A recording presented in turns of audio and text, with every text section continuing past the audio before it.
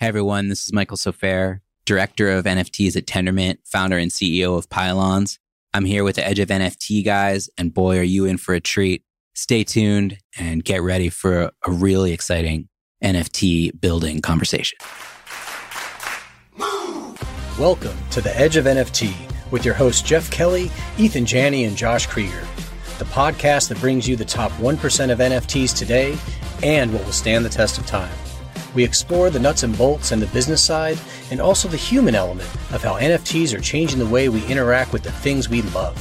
This podcast is for the dreamers, disruptors, and doers who are pumped about this ecosystem and driving where it goes next. Today's sponsored Spotlight episode features Michael Sofair, the founder and CEO of Pylons, a gas-free blockchain for programmable property built on Cosmos SDK and focused on mobile developers. Michael is also director of NFTs at Tendermint, blockchain veteran, and repeated early mover. Michael is former CIO of the first U.S. regulated Bitcoin exchange. He also co-founded Uversity, which was the first for-profit company the Gates Foundation made an equity investment in. Pylons is the flagship engine for NFTs in the Cosmos ecosystem. It is a sovereign chain designed to lower barriers of entry on the supply side and demand side of digital goods, their origination and experiences. Pylons' mission is to be the connective tissue for digital properties in an IBC Web3 world. Its vision is to empower artists, developers, and brands of all varieties to create the taste by which they are enjoyed. So, Michael, welcome to the program. It's great to have you here. Thank you. It's lovely to be here. Yeah, amazing to have you. And I can't wait to dig in on Pylons a bit. Yeah. But let's start at the beginning, man. How did this idea come together and how did you bring the team together to make it happen? Yeah. So the idea came together. I'm basically, I've been a Cosmos fanboy since 2016. I've been a believer in IBC and in the sort of Internet of Blockchains concept since I talked to Jay Kwan back in 2016 when it was like a white paper. And I was like, okay, we're doing this. This is it. This is the future.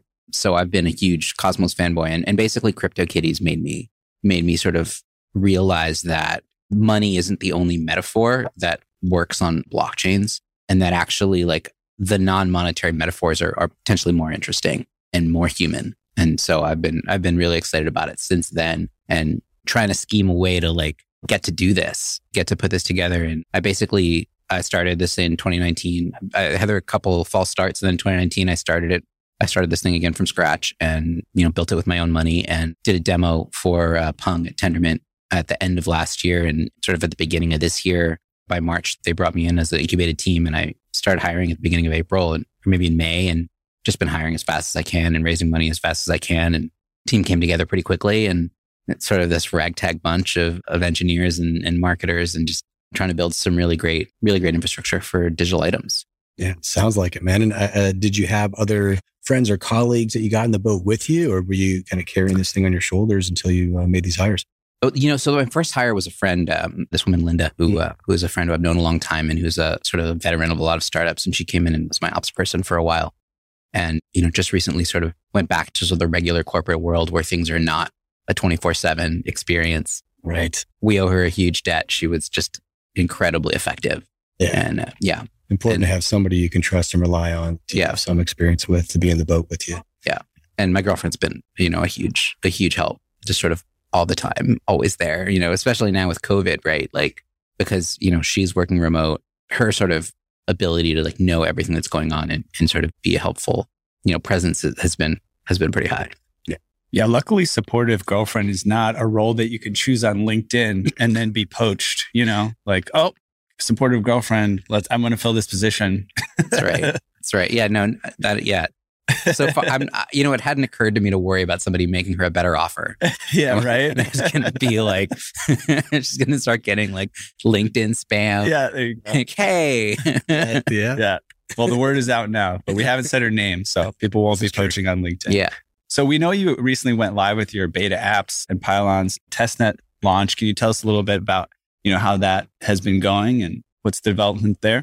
It's been great. It's been amazing, right? It's been this like to get people in who aren't being paid to use it, right? at least like not upfront, right? There's a there's a prize, but like to get people in who are like looking for something cool to do and they find this and they're like, this is cool. I'm going to try to build with this. And they start to build with it. And they start asking questions about like, how does this work? Like, here's, like I found a bug. Can you fix this bug? Right. And I've never been so happy to have someone file a bug report. Right. Where it's like, okay, like, we have been like putting so much like blood into this to like bring this system up. And it's so different from like basically all the other blockchains in a bunch of like pretty deep ways. And so to get people to actually use it and it's working and they're liking it. And it's just this, it's been thrilling. Like, the testnet went up, like really solidly went up only a few days before Hackatom launched. And then, the SDKs went up basically the day of Hackatom launch. And we were up there like, hey, check out our SDKs, like build a Flutter app, build a Flutter game on our platform. And people are just doing it. It's amazing. I'm like, awesome. I'm thrilled. Yeah, I could definitely see it, man. The energy there that goes into that and seeing the thing that you created being put to use. Yeah. Or even being torn apart. Like it's rare that you want people to find the mistakes necessarily, right? But in the world of development and software, it's helpful, right? You're iterating, you're evolving, you're making it better. And that's a win. Yeah. And when you have those users like that, I mean, it's part of like you said, even a bug report can be a form of moral support, right?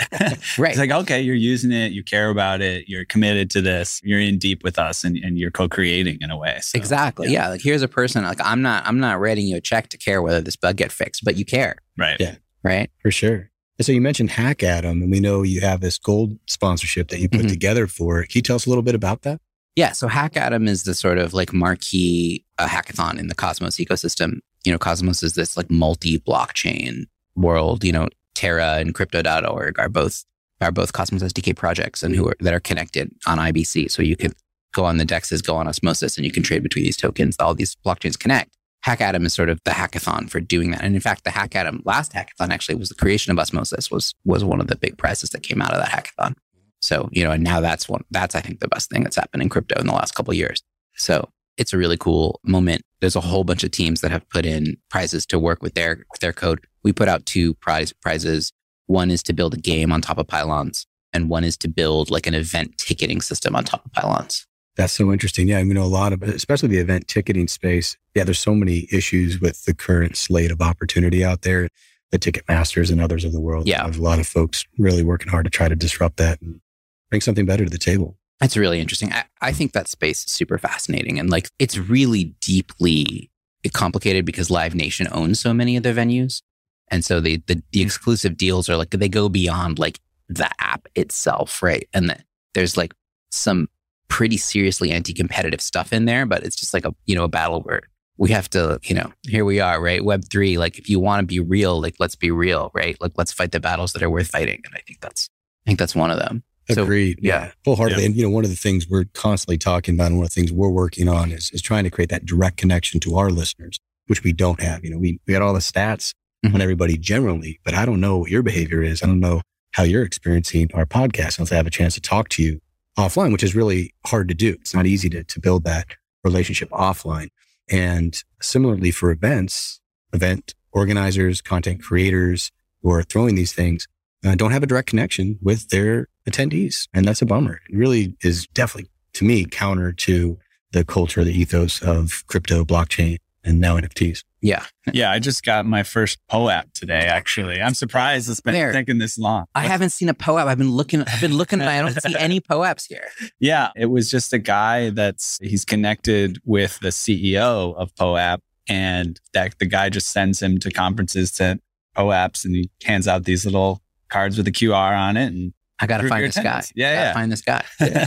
I hate when I go to a crypto conference, I'm looking for the POAPs. Like I want my POAP. Dude, and I haven't found amazing? I haven't gotten it. Yeah. But it's stuff like that. It's just the engagement that you're talking about, Jeff. Like there's so much to be improved there, because tickets can represent so much and be so fun and be so experiential and really highlight personal relationships and experiences. Yeah, definitely a lot to be done. I think there's power that hasn't been unlocked, right? So you think about like, what does like Web3 bring to this table that you couldn't do without it, right? Because there's a lot you could do, right? You could do resale and stuff. But like, I think about like something that is sort of half like a social DAO, like basically like the idea of sort of having these like fan club / social DAO things where it's like, oh, well, if you have this, there's like 2,000 of these, and the people who have them can buy tickets early and can buy better tickets.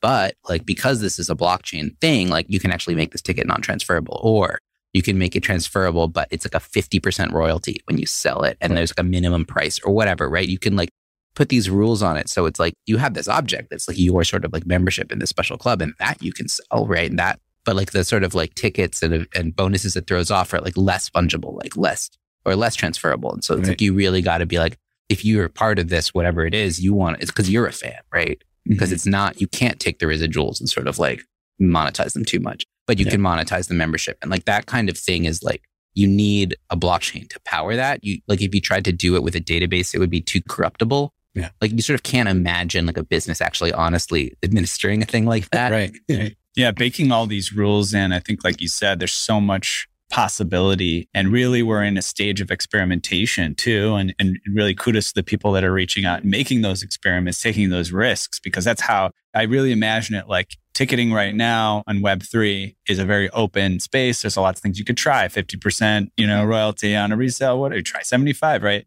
Imagine in 5 years, or who knows, maybe it's quicker, maybe it takes longer, that we narrow in on like, what should ticketing be, right? It may narrow in on one or several avenues.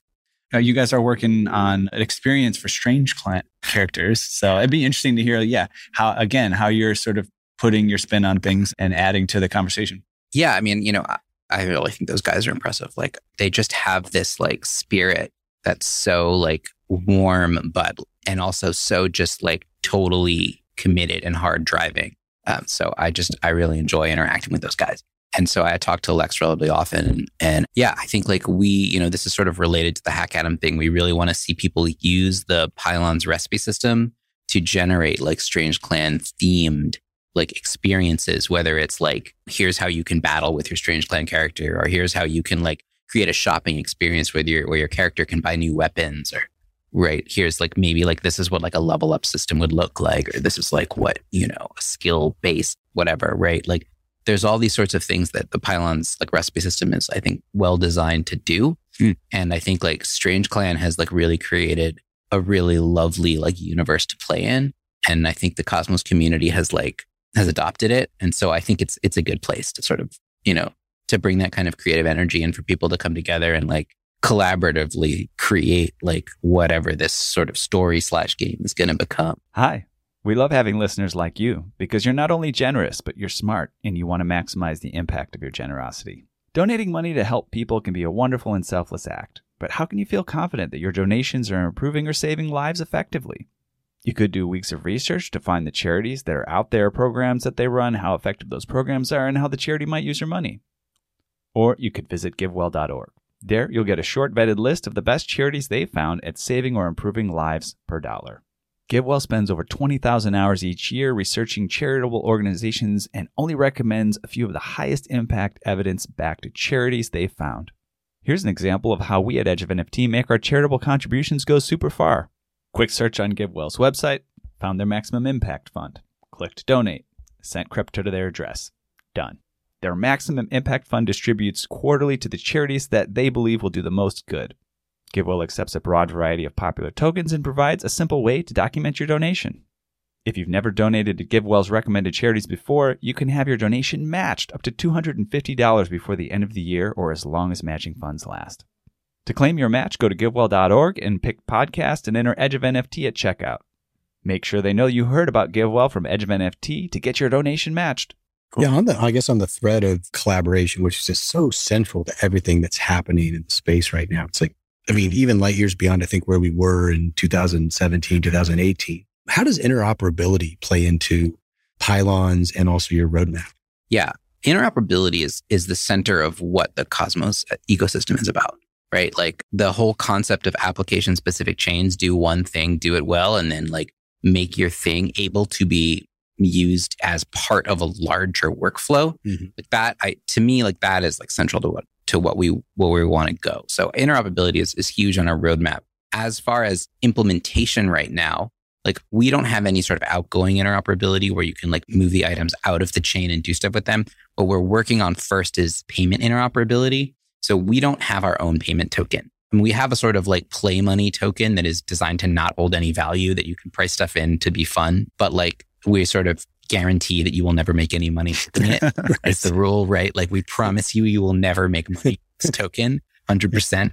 You cannot make, right? So that very often about tokens, right? Right. No, yeah, absolutely. There is a ceiling on the price of the token. We will sell an infinite amount at that ceiling if we have to make sure no one ever makes any money. Yeah. It's not for that. It's for like fun and games, right? It's to be like, oh, like this thing is worth 5,000 pylons. Okay, well, no, it isn't. Well, yeah, it is. Like, who cares? Yeah. But it's just sort of like if you want to play around with it. But for real stuff, like we don't have a payment token that's money-like. Yeah. And so we're using IBC. You can bring in Euro. You can bring in Euro stablecoin.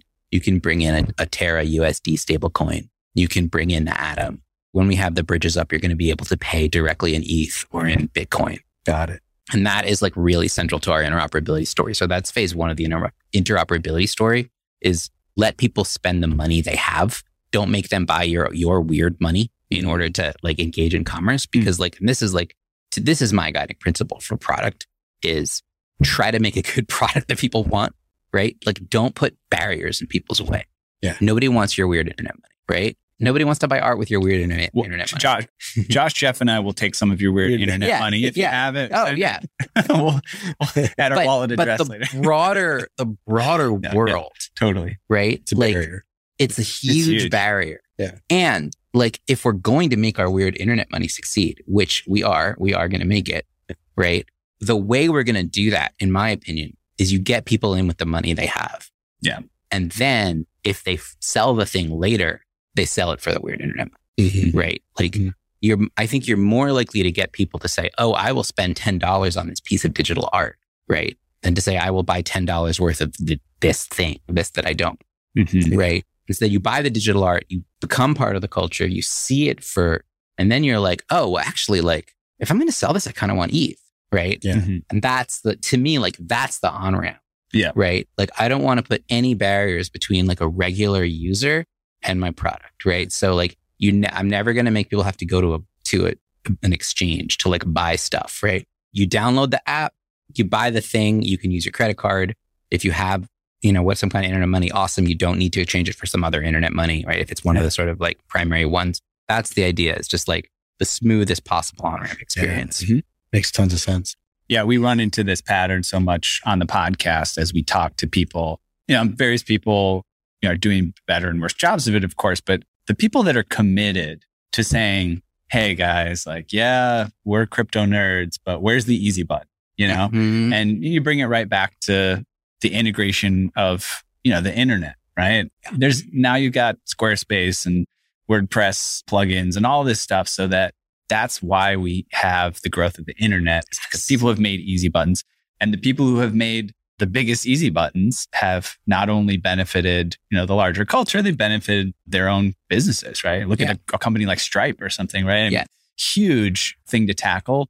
Really, a lot of those easy buttons are very difficult to build. So like Stripe's a great example, but they're doing it. And actually, that's really great on the same topic. I love that you have that theme. And I think you're doing that not only with onboarding, with cryptocurrencies and exchanging and things, but also for development, right? So what are some ways you're lowering the barrier of entry on development? Yeah. So, I believe that if you want to build mobile apps, mobile crypto-powered apps, like the mobile app you're building is enough of a coding challenge. You shouldn't have to learn a smart contracting language. For almost everything that a regular developer is going to want to build, you're not going to need to know a smart contracting language. You're not going to need to know the blockchain's native language. You're not designing yield curves or something, right? Like that's not what you're doing. You're like building a game, you're building a store, you're building an experience of some kind. And the set of primitives that you need in order to do that is a lot simpler.